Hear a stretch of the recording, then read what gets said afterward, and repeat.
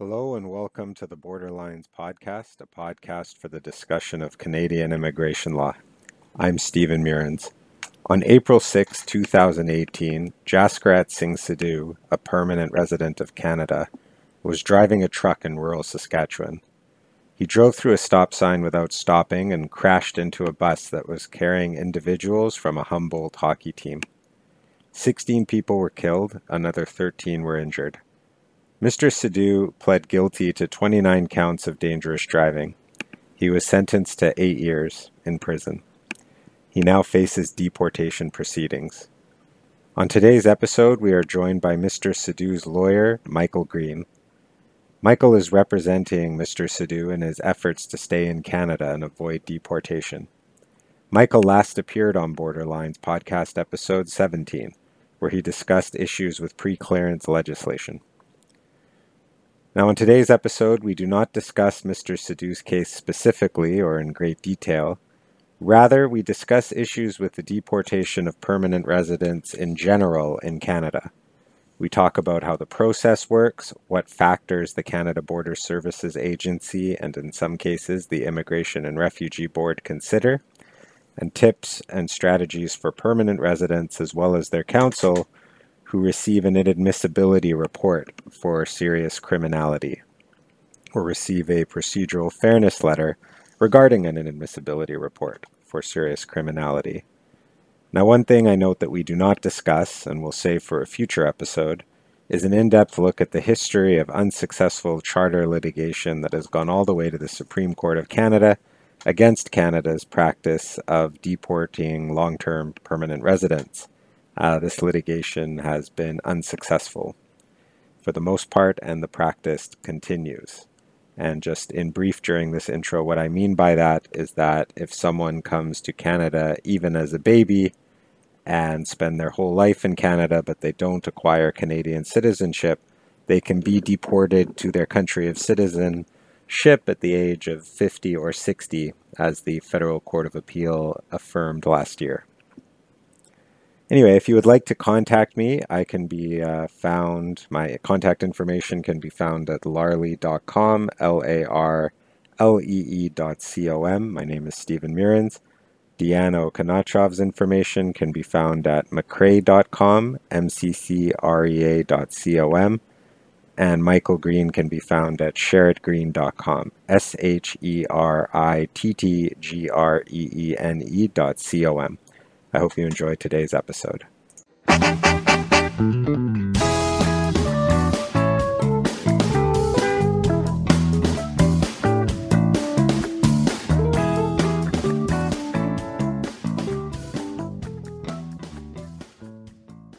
I've spoken at a lot of conferences with criminal lawyers, put on by criminal lawyers or for criminal lawyers, and for immigration lawyers too, about the intersection of criminal law and immigration law.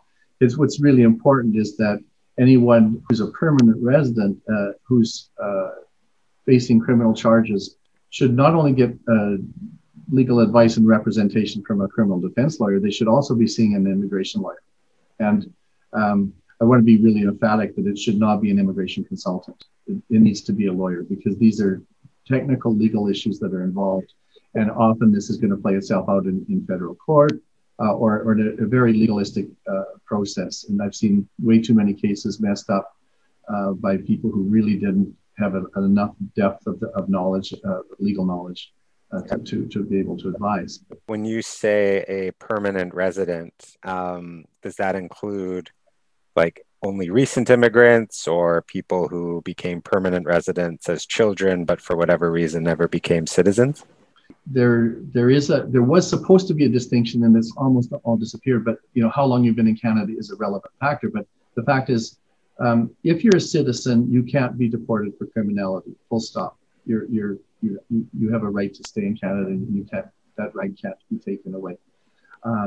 If you're a permanent resident, however, the Supreme Court has said in a case called Chiarelli that there is no absolute right to stay in Canada, or there's no right to enter or to stay in Canada. The government can limit those rights. And one of the things they can do is they can deport people who have committed criminal offenses or who have criminality issues. And that was more recently upheld in a case called Metabarsky after the Immigration Refugee Protection Act came into force. And they cited Chiarelli and said, you are subject to possible removal. The threshold for removal, if somebody's not a permanent resident, like let's say they're a temporary resident, is very low. Is just the slightest conviction can get you hunted from Canada. But with permanent residents, it's higher. So, and this is why this goes back to why working with criminal lawyers is so important. So, if I could just maybe outline the grounds for being deported. If it's a conviction in Canada, you can lose your permanent resident status if you're convicted of an offense that would carry a possible sentence of 10 years or more imprisonment, or if you receive a sentence of 6 months imprisonment, even if it's a less serious offense, if you're sentenced to 6 months. So quite often we work with criminal lawyers in advising them about what kind of a plea bargain is acceptable and what's not, what the consequences would be of different possible outcomes of a conviction or of certain kinds of sentences. Because I've seen many cases where a criminal defense lawyer advised a client to take a plea bargain because they thought it was a really good deal, a heck of a deal from a criminal law point of view, not realizing that it's catastrophic, it's fatal to a person's chances of staying in Canada in some cases.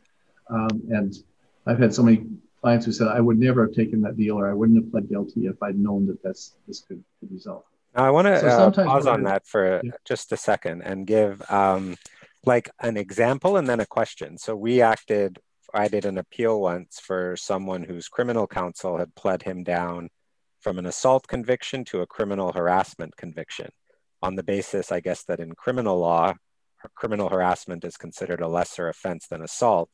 But in the immigration context, it's the complete opposite, because one falls on assault is what is known as general criminality. It doesn't have that 10-year threshold that you mentioned, while criminal harassment does. So the question that I want to ask is, you said that if it's convicted in Canada of an offense punishable by a maximum term of imprisonment of at least 10 years, or for an offense for which a term of imprisonment of more than 6 months is imposed. And I just want to highlight on that "or" to ask, so does it mean that immigration law, in determining whether someone is inadmissible for serious criminality, it does not matter in that first part of whether the offense is punishable by a maximum term of imprisonment of at least 10 years, what the person's actual sentence was, or whether they're prosecuted similarly or by indictment?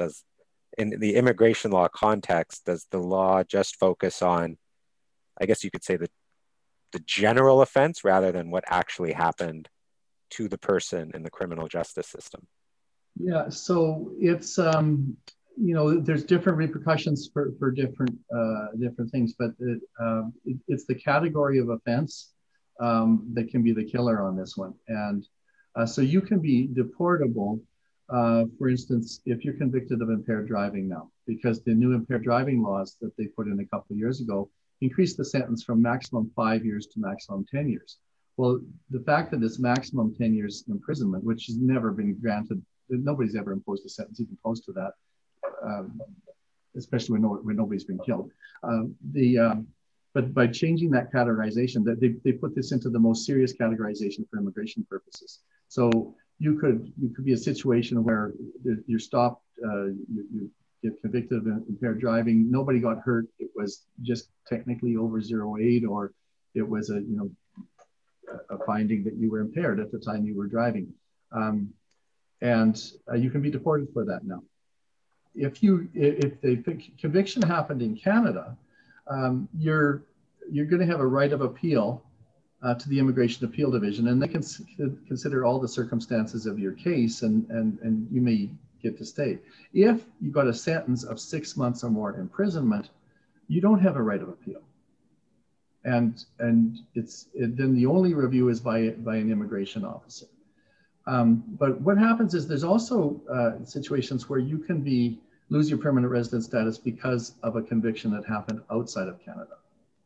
And so, and this categorization is what it's all about. So if it's a maximum 10-year sentence in Canada, if the equivalent offense is a maximum 10-year sentence, then you could be deported just on the basis of the fact that you pled guilty or you were convicted in another jurisdiction.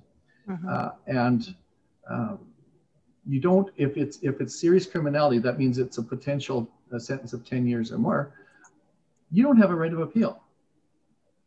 So if you were, let's say, on a trip to Hawaii for your Christmas vacation and you happen to pick up an impaired driving charge, that could result in your deportation from Canada with no right of appeal if you're convicted. One of the more, let's see, I think it's odious. This was a change that taking away that appeal right happened in a change that was more recent, was in 2013, and something called the Faster Removal of Foreign Criminals Act that came under the Harper government. Before that, people did have a right of appeal for foreign convictions, but that got taken away. And the Trudeau Liberals have done nothing to address it. It's really something that makes me quite sad and somewhat angry, is that there's a real lack of procedural fairness and justice happening. When you say a right of appeal, why would someone want an appeal? Like, would the appeal just look at whether they were convicted, or does an appeal look at other factors? Like, why would someone want an appeal? Sure. So the at an appeal, the Immigration Appeal Division has a broader jurisdiction. They don't just look at whether there's been a conviction. They look at what's called all the circumstances of the case. And it comes out of a case that's quite old and called Ribic, R-I-B-I-C, which is oft-cited and totally accepted by the Immigration Appeal Division as defining the factors they're supposed to look at. So the factors they look at: the seriousness of the offense, the possibility of rehabilitation, the hardship that a person could suffer if they are removed from Canada, the length of time they've been here and the degree of their establishment, the family that they have here, and what dislocation or hardship they would suffer if the person was removed from Canada. The best interest of the child has now become a big factor in that because of the way the Act is worded. And then the support that's available to the individual. Those are all the Ribic factors. Those are all the factors that the Appeal Division considers. And so in a hearing like that, you normally have testimony from the individual, from somebody in his family. You might have psychological reports, all kinds of evidence to show that the person is established and that they have a strong support system, that explaining the nature of the offense and whether or not the person is a threat or a risk to reoffend. Those are all kinds of things you put in evidence to show at a hearing. If perhaps they've been here all their life, if they have children here, all of these sorts of things, if they perhaps have no ties to their country of citizenship, all these kinds of materials. I've got one going right now that he came as a refugee from Ethiopia when he was an infant. He has no recollection of living there. And of course, as often happens, these kids get into some criminal activity, and that's what's happened to him, and he got involved in really within about a 1 week span, 2 week span. He got 3 offenses, with 2 of which resulted in charges, 3 of them, and 2 resulted in convictions. But that's the kind of thing I'd want to go in front of the board and explain all of these things. But and that this guy's a product of Canadian society. For sure. He's not it's not a foreign criminal. Like, this is the idea that foreign criminals were invading Canada, that was used as the justification. I don't think we should be deporting people who came here as children, but we are. Yeah. And they're hell bent on deporting this fellow. Yeah. Yeah, for sure. And when you say that too, like, Michael, sometimes when this person that you're defending has Canadian children themselves, and those children would then be left without their Canadian or their permanent resident parent because of the way that the efficiencies of the system, where their parent might not even have a right of appeal, and those considerations would not be taken into consideration by the board because of the lack of an appeal. These are the sorts of miscarriages of justice that I think we're trying to address in this conversation. So, maybe it's so because of those thresholds, and I've had this come up too with people who are facing charges in foreign jurisdictions where I've worked with their criminal defense counsel in foreign jurisdictions as well. Often is, what I'll do is I'll write a written opinion, sometimes an affidavit that will be used in court, usually in sentencing, or sometimes in sentence appeals. So I've, that the Supreme Court of Canada has said that if the immigration consequences are a relevant factor for judges to consider, and that it can be an error of law if a judge doesn't consider relevant immigration consequences, such as deportation, for instance, when they're doing sentencing. So that's often a ground of appeal if you're trying to get the sentence changed because the sentence that was imposed is going to result in deportation. Yeah. Michael, so are you? Oh, sorry, I didn't mean to interrupt you. Go ahead. I'm just wondering if you're at liberty to tell us, now that you've set out the framework for how this works in the immigration scheme, I'm wondering if you're at liberty to tell us how this sort of machinery worked in application to the Sidhu case, how this played out in terms of the criminal process and the criminal sentencing, and how the consequences played out on the circumstances of his case. Sure. Let's talk about what the process is. So, when the Minister of Immigration got before Parliament, the Parliamentary Committee, when they had proposed the IRPA, and it was being vetted by the committee, she made representations, and her Assistant Deputy Minister made representations to the committee about how the system would work. And I remember at that time I was national chair of the Bar Association's immigration section. And so I had a lot of meetings with these people. A personal meeting with the minister where she said, my office can make better decisions than the IAD.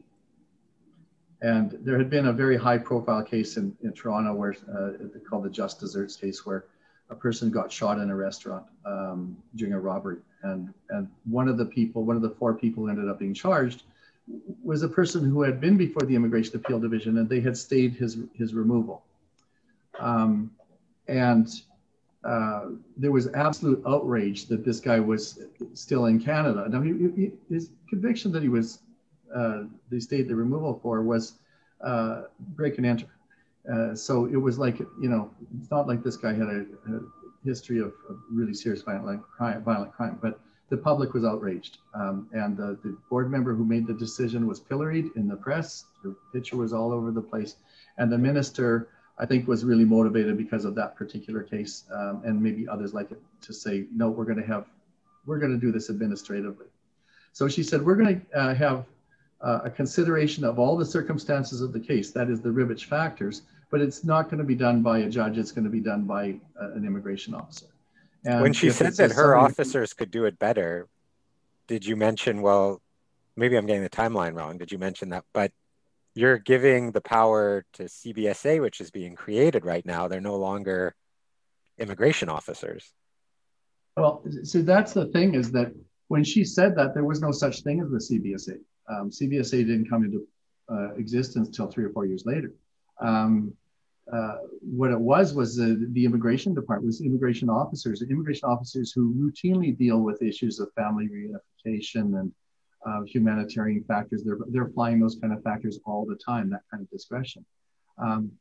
And so, she made these representations that these circumstances will all be considered. And moreover, that for long-term permanent residents who came as minors and have been here for 10 years, they would be considered at a very high level. So it wouldn't just be a frontline officer, it would be a high-level officer, and presumably in her office. And she said, her ADM, her assistant deputy minister, told Parliament that, we're only under their current practice, which was they could deport people if they were declared a danger to the public.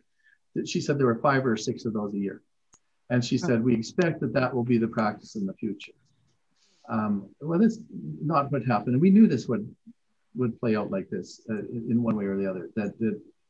What's happened is that the CBSA got created, that the power to make these decisions went from the Immigration Department to the CBSA. The CBSA is an enforcement organization. They're basically the immigration police. And so now, instead of immigration officers who are used to considering humanitarian factors deciding the case, we've got enforcement officers, and their mandate is to remove people as quickly as possible. And they also delegated down the long-term permanent resident consideration down to the local level. And so there is no longer any special consideration for long-term permanent residents. It's now become just one of the many factors they're supposed to consider, which is how long has a person been in Canada? Anyway, so what's happened is that it's public knowledge that Mr. Sidhu did not contest his charges. He did not plea bargain. He pled guilty to every single thing he was charged with.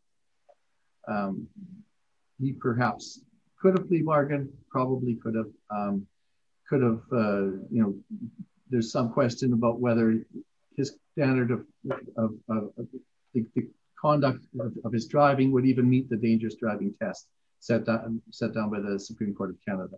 But he took that off the table by just entering guilty pleas, not wanting to cause any more harm, any more stress to the victims and their families. And he did not make submissions as to what the sentence should be. His lawyer put some case law before the judge, but that was it, and no more. It was just left like that. So it became an automatic thing that once he was convicted and sentenced to more than 6 months in jail, he would not have a right of appeal. And when consideration was given to whether to deport him, it would be made at the officer level. By operation of law. By operation of law. The law such as it is right now, unfortunately. So the way that process works is an officer reviews it, decides whether or not to write a report. In that report, they decide whether or not to make a recommendation to proceed to a deportation hearing or not. That report is then reviewed by a more senior officer. Formerly, that would have been at a much higher level, but it's been delegated down to the local level again. So it's a supervisor who makes the decision as to whether it should be referred to a hearing. If it's referred to a hearing, then deportation is automatic because the member has no discretion about what to do with the case. They cannot not issue the removal order. Like, I know I'm stating the obvious, but like their hands are tied. They have no alternative but to issue the removal order. Yeah. Those cases can, if properly run, those cases shouldn't take more than 20 minutes. Yeah. I don't even bother accompanying my clients to them. It's not worthwhile. If I do, it's just to have somebody to hold their hand, but there's nothing I can say or do at all. No, you're right. It's we go in there as soon as they establish they're not citizens. They'll have an affidavit from an officer that says that they've done a search, they're not a citizen, and then they've got a certificate of conviction and a story. Yeah. And they show the sentence was more than 6 months, then bang, no right of appeal after that. If there's less than 6 months, then they get to file a notice of appeal, and then the appeal process goes. So with Mr. Sidhu, we are at stage 1 of this process. He got served with a notice that they were going to consider this, whether to issue a removal order, because he was liable to possibly get one. And we made our submissions a few months ago, actually, and we're waiting for them to make their decision. So here's my $1 million question, Michael, because what you're talking about is his window of opportunity to not get referred to the board is that he applies to this 44 report and says, don't write me up, don't send it to the board. I've done that a lot of times in my career. Now I don't even know how many years I've been practicing, almost 20 now. And I think I've succeeded once in getting them not to write it up. And the one time that they didn't write it up was a very, very minor misrepresentation. And the woman was pregnant and da da da. But like in any criminality case, I have never been successful. And I don't know if I'm just doing it wrong, but like I have found that in my experience, what officers have said is that their discretion to not write it up and not send it to the board is, and I've read the jurisprudence on this. They've said that their discretion, some officers have said that they don't even have discretion to not write it up. And I've read those cases. So I'm interested in what your view is about how much power does an officer have to not write it up and not send it to the board? That's interesting. And I think it's got a lot to do with the culture that has developed in the CBSA over the years since it was founded.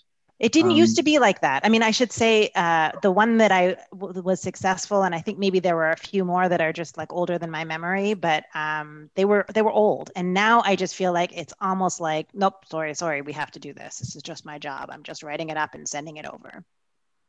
Yeah, that's isn't that the truth? It's really the culture has changed. It's become much more enforcement oriented, and there is far less exercise of that discretion. And to my disappointment, I've had cases where the officer actually recommended that they not take this person to inquiry, and they were overridden by their supervisor. Yes, I agree. That's exactly what I've seen too. And even I've had cases that got referred to the board, and then I was able to settle it with a counsel that was appointed, to represent the department. But that referral just seems to me almost administrative, Well, it's just, it's unfortunate, and they developed, and the federal court has been very conservative in its approach to this, to these cases, and essentially, and notwithstanding what the minister and her representative said to Parliament, and basically that there would be full consideration of all of the factors, all the Rivik factors. That's what I think. It's the proof is in the pudding now, and we can see that it's not 5 or 6 people per year. It's happening just, it's on a daily basis, it's happening and across the country. And I'm sure there are probably some officers and some offices that maybe are a little bit more flexible or willing to give somebody a second chance, but it's quite unfortunate that the way we've seen it develop. I find the role of the supervisor, like I've also, not in this context, but in other removal contexts, had the, I really want to do this and I want to give you what you're asking for, but I just ran it by my supervisor and they said no, so I have to say no, which adds a whole weird fettering of discretion angle to everything. But have you ever actually, when you've been confronted with that from an officer, gotten in front of a supervisor or actually learned what the interaction between the officer and the supervisor, who you or the client, the person being deported, never meets or never presents evidence to directly, what that interaction between the officer and the supervisor is? Well, here's the thing, is that, and this is another frustrating thing, and I think it's going to change because of the Vavilov decision of the Supreme Court of Canada. But here's what happens with the process. The officer writes up a very detailed report explaining their rationale and how they dealt with your arguments and why they reached their recommendation. And it's very, very thorough. The supervisor scrawls out a couple of lines on the report saying, I concur, and then because of person's escalating criminality or pattern of criminal activity or something like that, and then signs it. And you've got 2 or 3 lines. And I've seen that over and over again. And there's, if you do an access to information request to try to find notes, there aren't any. Now, I got a feeling that somebody can successfully challenge that if they continue that practice, because the Vavilov decision says that they have to show their reasoning. They have to justify their decision. You can no longer guess at what process they went through. They have to justify it. I think we may see some challenges, hopefully successful challenges to the process they have. But it's a good time to comment on another real serious problem they have there. Is the procedural fairness aspect. It's not just the mentality or the culture within the CVSA, which has become far less friendly and far more just focused on removal. It's the process they go through, which shows that a lack of commitment, I think, to procedural fairness. When they send out the letter to tell the person that they're facing possible deportation and they've got a chance to make some submissions to them, they say, you've got 15 days. Now, in some jurisdictions, they'll give them a complex form that's part of the immigration officer's manuals. And so that at least allows them to know what the factors are and give them more information. But a lot of these guys are in prison when they get the letter. And they don't have easy access to counsel, if at all, or it'll take too long. And if they have to go through legal aid, there's no way they're going to get that in 15 days and be able to respond. And so they'll scroll whatever, information they can to answer the questions. And usually it's in just a few pieces of paper, if that. And that becomes their entire submission. And a decision gets made on that. I've never seen the complex form, Michael. I've only ever seen the Bear 44 report. It's an appendix to the manual. I can't remember which manual is it. It's EMF 14 maybe. Yeah, probably. Or EMF 19, but it's one of the appendices to it. But I've never seen it given to one of my clients. I did see it in somebody else's paper. They appended it and said, this is what our clients did send. But I don't know why they don't send that. That would be more helpful. I don't know why they only get 15. Because everything else in immigration pretty well, you get more than 15 days. So the first thing we always do is we ask for more time. And I always ask for 90 days. But the guy who's in prison and without access to counsel, we see these cases all the time. The decision's made before they ever get a chance to get any legal advice. And so the 15 days, they either don't send anything in or they send in something that's really poor. We had a case a couple of years ago where the guy was originally from Vietnam. Although he'd been here a long time, he didn't speak English. And they sent the letter. They didn't use an interpreter to explain it to him. A fellow inmate explained it to him, and rather poorly. And his submissions were absolutely crap. There was nothing there. He didn't know what he was doing. And usually in those situations where I've gone back to them and said, look, this person didn't get a fair shot. Would you consider reopening this so that we can make proper submissions? They usually tell me, no, he already has had his chance. And they did say that at this one, except when we moved to challenge it. And I think we went to federal court on it, but they ended up backing down. We either went to federal court or threatened to go to federal court because he said, complete denial of natural justice. You did not provide an interpreter. This guy didn't know what he was. That's not procedural fairness. And so they backed down and reopened that one. But usually it's frustrating, they don't. The other thing that's really bothersome about their how they deal with procedural fairness is their failure to disclose relevant information.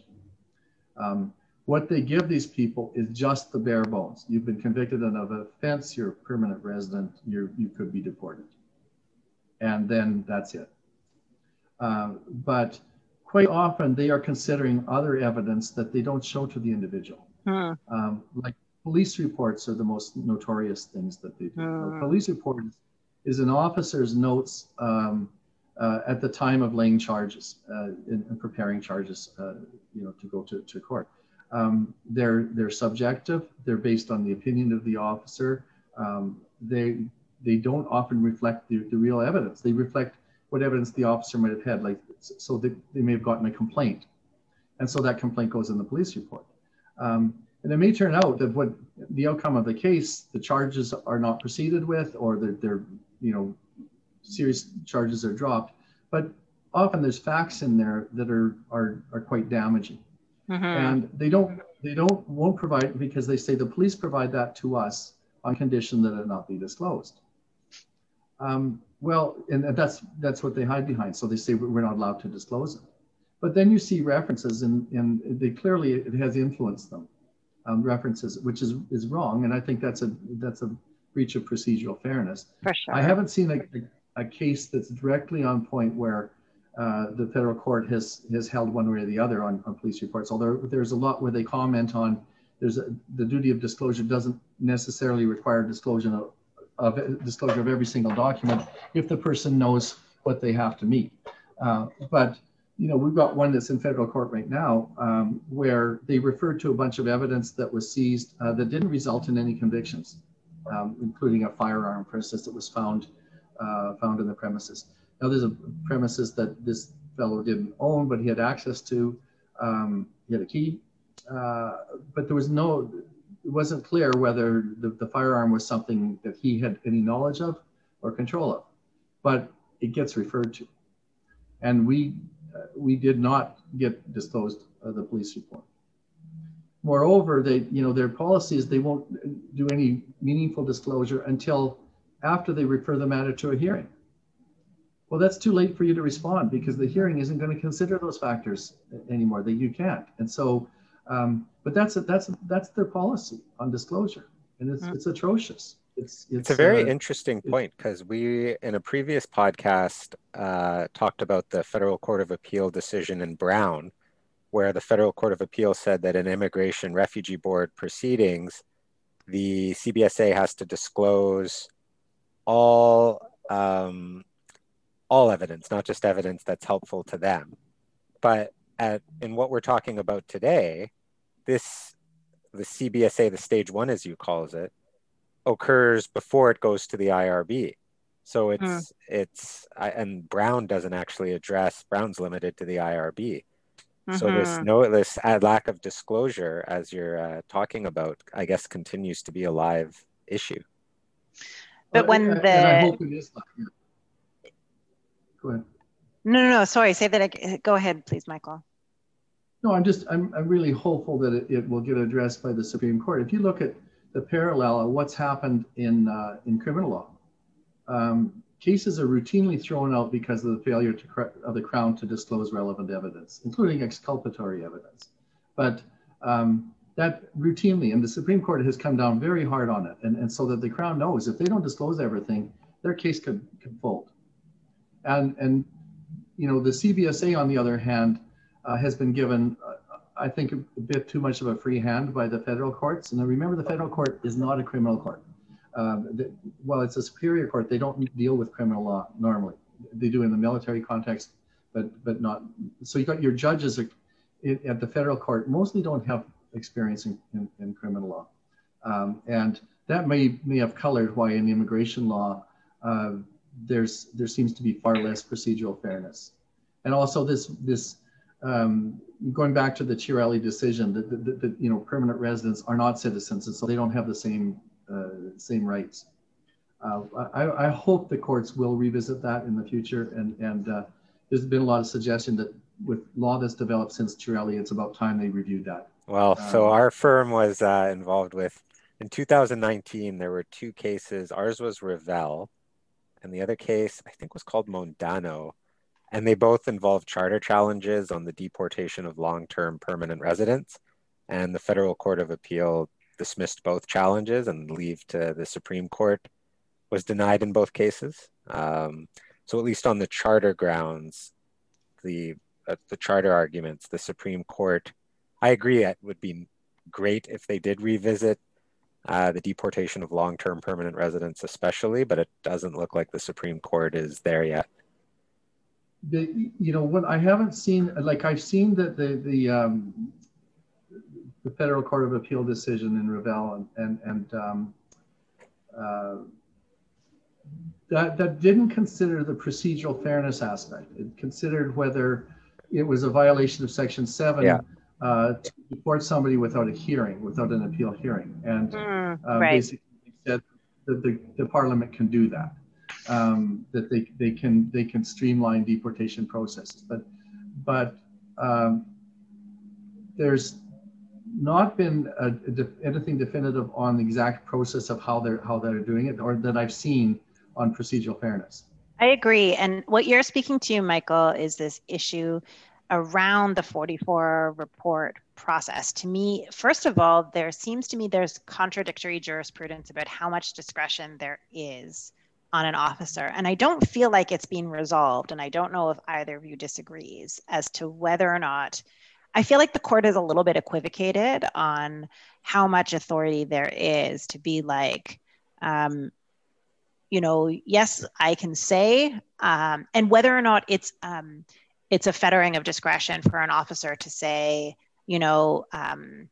because let me finish that thought. Whether it's a fettering of a discretion for an officer to say, I think that this is for the board to decide, or whether or not they need to substantively dive in and say, I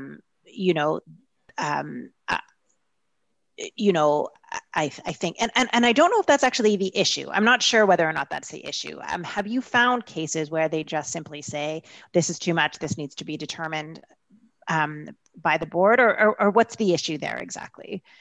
Okay, well, so let's just go back a little bit to the scope of discretion. And there's conflicting federal law on the scope of discretion that an officer has.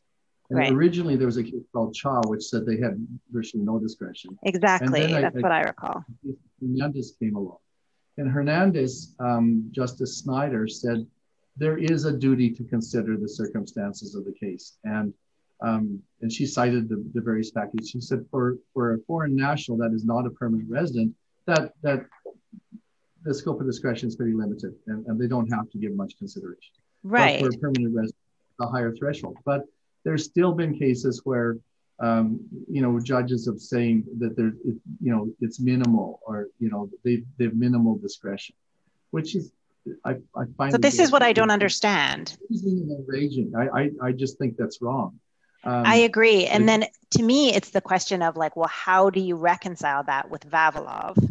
How do you reconcile that with the duties of procedural fairness, particularly when there isn't a full disclosure? This is kind of where I feel like there's still undecided, that there's unresolved law in terms of like, what do you mean by a minimal duty, a minimal discretion? How does that play out in the context of a process that's procedurally fair?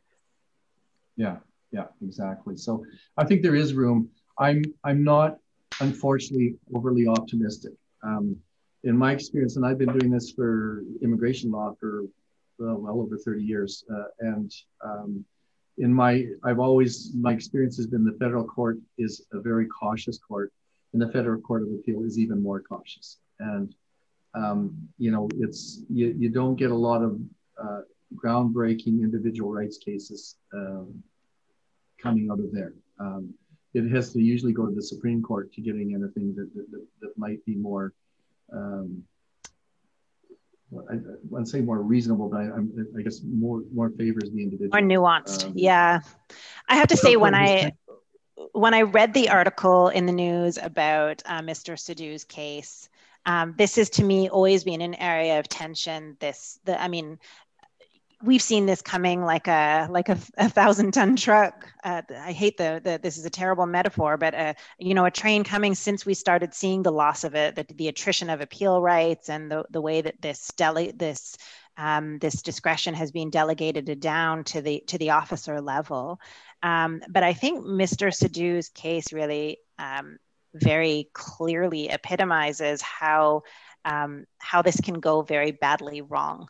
And just to see in this set of circumstances how there has been a very clear accepting of responsibility, exactly what the Ribik test kind of sets up.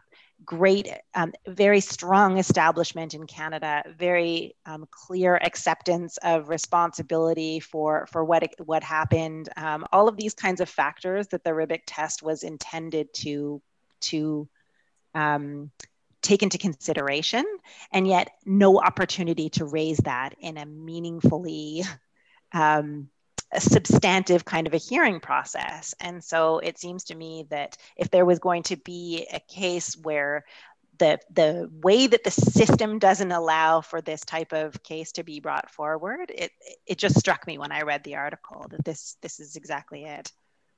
Well, I would think if we had a right of appeal to go to the Immigration Appeal Division, this would be a really strong case, and we'd have I a really so good chance of agree. success. I just done enough cases before at that level to know that um, I'd like my odds would be much better than 50-50 at the board. But in the context of how it's decided now by the enforcement people, um, it's a much tougher case to make. And it is, I don't know what's going on. I know that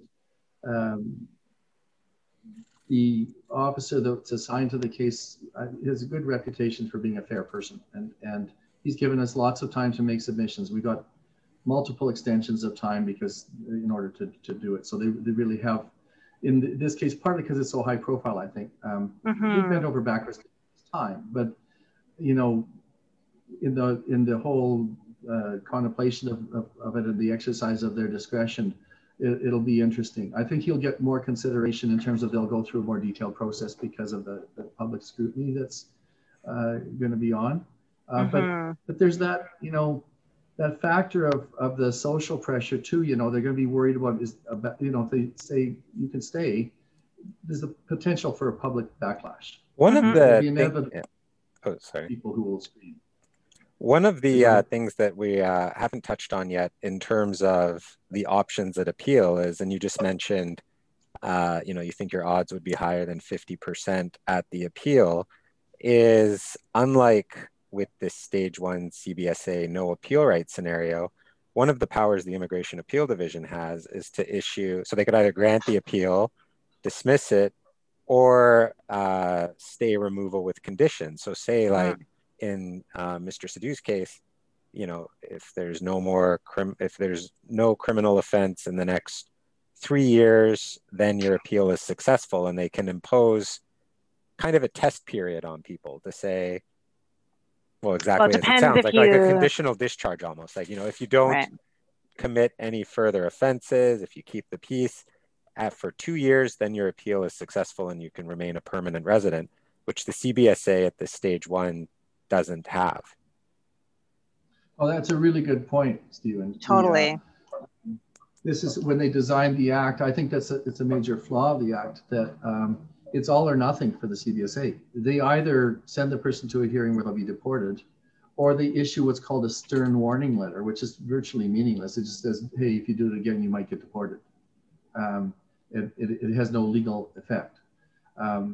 Whereas with a stay issued by the board, if you get a conviction for a removable offense, that is one that's serious criminality, your stay automatically ends and you can get deported. You don't even have to get a hearing. They don't have that kind of discretion with CBSA. So officers have to, say all or nothing. You mentioned earlier, I think, Diana, about cases where there is an appeal right, where officers tend to defer to the board. They just say, oh, if it's complicated, I'll let the board decide. I'm not going to make, I'm just going to refer, and they default to referring it to the board. And I think that, if I were the minister and the prime minister, I would scrap this automatic loss of status or loss of appeal rates, or at the very least, I'd go back to the 2-year threshold. That is only for people who had a 2-year sentence. But then I would want to institute a meaningful process of review, and my inclination would be to have that review happen on the immigration side, not on the CBSA side. And there's precedent for that because immigration officers routinely write Section 44(1) reports where they found somebody in violation. They can do it. I think it would be a much fairer consideration if it was made on that side. I don't know if it's ever been formally proposed, but I'm proposing it now. And then the other thing I said, if you're going to leave it with officers, give them the tools, give them something in between so that they can impose conditions. No, I like that. It does otherwise become very daunting because it's sort of like they don't have the same range of discretionary authorities that the board does. No, it's all or nothing. Yeah. What would your thoughts be on just criminal judges deciding at the time of sentence immigration consequences as well? I don't like it. So when I appeared before the Parliamentary Committee on Bill C-43, which was where they proposed a number of things, including reducing the threshold from 2 years to 6 months, and where they also did automatic loss of appeal rates for convictions outside of Canada, permanent residents convicted outside of Canada. There was a lawyer who appeared at the behest of the Conservative Party. He was requested to appear. And he said, well, criminal judges, you know, these people do get a hearing. They get a hearing in front of the criminal court judge. Well, it's not the same at all. The threshold of what they consider is not even close. And the Supreme Court has said, one of the things they've said is they can consider immigration factors, but they can't take it out of the range of acceptable sentences for that offense. So if a criminal court judge were to reduce a sentence below 6 months because of the threat of deportation, but the normal range of sentences, say, is 2 years plus, that's going to be overturned on appeal. So you don't really get to make your full immigration case because their hands are tied. I don't think that would be the best, although I think it's good what the Supreme Court said about it is a relevant factor, because there was some case law before that said that they couldn't consider immigration consequences. So that's helped. And now we're seeing more consideration, and we're seeing courts of appeal recognize that that's got to be considered in sentencing. That's a big breakthrough. We just had one of our clients was successful at Court of Appeal on a sentence appeal. And they put it in writing. It just, they said it's you know, the judge erred in not considering the sentence or the immigration consequences. They wouldn't have done that before. So it's, you know, there's some positive developments that happened.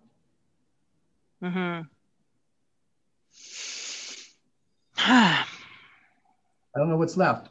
So let's talk about this. Okay, let's, you know, what happens if they decide to send your client to a hearing? You've made all your submissions, or they made them themselves, and the matter goes to hearing. It's an automatic deportation order. We know that. Now, we will challenge the reports, the decision to write a report and the decision to send them to a hearing. We'll challenge both of those decisions in federal court, and ask that they delay the removal hearing until the outcome of that challenge. Right. Sometimes they will, sometimes they won't. And then if they start removal proceedings, the only thing you can do is ask for a deferral. And if they don't defer removal, you ask for a stay from federal court. And those tend to be somewhat limited. But there's one other remedy that people often don't know about, and that is that you can make an application for permanent residence on humanitarian and compassionate grounds. And my belief is that you should make that application before the person leaves Canada, because then it's an inland application as opposed to an overseas application. The case law is that the department has to consider the application. They have to process it, even if the person has been removed from Canada. And if they decide to approve the application, then the person can be brought back to Canada. But at what point does he cease to be a permanent resident? When the deportation, so when you have a deportation order, and if you've got a right of appeal when the appeal is dismissed, or if there's no right of appeal when the order issues. So the first person, like with Mr. Sitta's case, if he was sent to a hearing and ordered deported, he was stopped being a permanent resident then. So then he would be eligible to make an application for permanent residence. You couldn't make that application beforehand, but it's prudent to start preparing it beforehand. Of course. And whereas the factors in the humanitarian application are broader than the Ribic factors. And so they allow more scope and more emphasis, for instance, on best interests of the child, of any children affected, as an example. But then, you know, at least you might have a better chance, and you're then having a case decided by an immigration officer with IRCC rather than a CBSA officer. So it's you've got a better shot at it. One thing I wanted to say just about this culture thing, though, Michael, is that in the past I used to have more success when I was doing something like that, where I had an H&C application pending, in saying to CBSA, hey, would you do me a favor? I know we've got this person removal ready. Would you give a call to CIC or to IRCC and say, could you please go ahead and make a decision on that PR application? Because if you approve it, then this person will no longer be removal ready. I used to find that there was a pretty good collaboration sometimes where, they would make a call over and say, I understand that this person's in the queue. Could you please just, find out whether or not this application is approvable? And if it's approvable, then I won't go about removing this person only so that they could come back 3 months later. And I haven't found those requests they've a little fell on deaf ears lately. No, Deanna, that's a really good point. This is part of the cultural shift that's happened in the department. And what's happened is that the CBSA was a merger between the immigration enforcement and the customs department. Now, in terms of volume, the customs guys were about 75, 80%, and it was about 20% immigration. And what's happened is, especially in supervisory and management positions, tend to be dominated by customs legacy officers, not immigration legacy officers. And what we found is most people, it used to be that people in immigration enforcement had also worked on the immigration side of things when it was all one department. And so there was a lot of cross-pollination happening, and people, they had the similar mentalities. Like the supervisor of enforcement had been the supervisor of admissions before he got that job. That kind of thing had happened. But also a lot of the enforcement officers had been immigration officers at some time in their career and had that experience. Those what we call immigration legacy officers are almost all gone. There's relatively few, and in senior positions, there's almost none of them. And that has contributed both to the change in the shift in culture at the CBSA, but also the lack of I say collaboration between them and working together. I mean, you can still get some of it, but it's not the case where these officers know each other personally anymore. No. And, they used to have examples. They used to have a great stampede party every year here in Calgary for the immigration office. And they'd invite everybody who's involved in the immigration field, including even inviting lawyers to this. And after the split, after the divorce, I call it, they would still, come, and we would see, both a mix of CBSA and IRCC officers.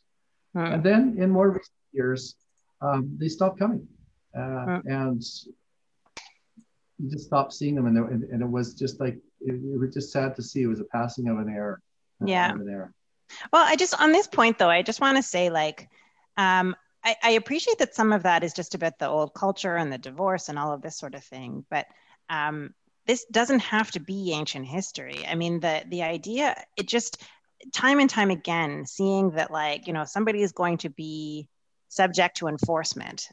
We have a case that we're dealing with in our office right now. They're subject to enforcement, but there's a perfectly good spousal that's just, 6 months away from being approved. So they're going to remove this guy. We're going to help, and again, we're not going to bother doing a stay application, There's no irreparable harm argument, but they're going to remove the guy, and then we're going to wait. We're going to get it. He's going to comply, and then they're going to bring him back 6 months later. I don't understand why we're doing this, and so I get it. And whether they know one another or not from the good old days, just pick up the phone and say, hey, IRCC, could you just pull this one out of the batch and approve? Or can you just hold off removal? There's just a nonsensical nature to the way, and I understand it's their job. They need to enforce. This person was an overstay. Get it. But it just seems nonsensical. And one more point on this is yesterday, I just appeared across from a very young lawyer, new DOJ counsel. It was his first JR. and he just did a wonderful job. And we just, you know, like, it was very collegial. I understand he's on that side, I'm on this side, but it was like his first JR, you know, it was very collaborative the whole time. You know, we consented to one another's special requests for admitting new stuff. Like, I just don't understand why this culture, it doesn't have to be about history and how things evolved. Like, it doesn't have to be this way. Yeah, but remember, there also have been some changes that happened at the political level. So if you look at what happened with it, 43, it was a real game changer. One of the other things they did is change the act used to say that if a person's issued a removal order, the CBSA shall remove as soon as reasonably practical. That's what it was. And so that gave them a lot of discretion. And so it put reasonableness into it, and it required them to consider reasonableness. So then you could make an argument with them like, hey, it's not reasonably practicable to you know, rip this guy out of Canada when he's got a spousal application that's likely going to be approved anyway. So, you know, why bother? Now you're hit with all the time. They changed it. Like another change that Harper brought in that Trudeau has done nothing about, which is to say remove as soon as possible. And that change is huge. The federal court was all over that change too. Like like arguably, you know, if they weren't, it's gotten to the point where when you read the federal court jurisprudence, if an officer does show flexibility, they're almost doing it contrary to federal court jurisprudence. It makes it very hard to get the federal court to intervene and stay removal when you've got that specific provision in the legislation. And I don't get why this government hasn't done something to remedy the, you know, some of these flaws that are there. It's just, I hope, I just wish there was somebody there that they could push it in that direction. But I think, has this government even done a comprehensive immigration bill, or just a bill that did more than amend like 2 sections of the IRPA at once? Like they did Bill C6 for citizenship. They like did their comprehensive changes there. I don't think they've done since 2015. Yeah, so and that bill has it referring to 6 different ancient citizenship acts. So I don't know how comprehensive you. No, they haven't. They had. I think it's overdue, especially in this area. It's overdue. I mean, what they've done, remember, is in the immigrant selection, it's all done by ministerial instructions now. So so the minister can just issue new instructions and change the rules of the game just like that. But when it comes to procedural fairness and due process, they have not. They have done nothing to remedy what was done. They've done it in the criminal law. You know, one of the things that the Harper government did was brought in a lot of mandatory minimum sentences, and the Liberal government has undone some of those and changed the rules on that. This procedure of deportation without a right of appeal is like a mandatory minimum. I think the parallel is there, and you know, with what I would argue if the right case came along in federal court, is that it's really effectively like that, and it's a charter breach because of that. But you have to be careful because we've got all these federal court cases that say no, they can do that. They can have automatic. So I think the future lies in hopefully challenging their lack of due process. But I think I don't have so much faith in the courts to do it. I think it's going to be at the political level, and it needs somebody with some commitment to this to do it, and hopefully that'll come along. Well, Michael, I got to say, I'm very glad that Mr. Sidhu is in your hands, in the sense that I think that there's a lot of controversy in the legal field he's sitting at the cross sections of a lot of these ambiguities in the rules, and I think where these procedural fairness issues are really, really falling down, I think, unfortunately, that's right where he's at right now. Anyways, I think you've got a long road ahead of you, and hearing your analysis was very informing. Yeah. Well, thank you. Well, it's an interesting area. It can be really heartbreaking. And for sure. This would be a heartbreaking case if it went against him. Yeah, I agree. A lot of people involved, not just for him, but for a lot of people. I know that we've had tremendous public support. It's amazing just from the media coverage, how strong the public support. I expected a lot of hate mail, and it's been almost non-existent. And rather than, there are people who still would favor deportation, but it's been overwhelmingly in his support. So I hope that kind of has some, has some influence on it. The people, Canadians, I don't think want to be as harsh as we are with this current process. So hopefully he has a shot. Well, really appreciate your time today. Thank you so much for your insight.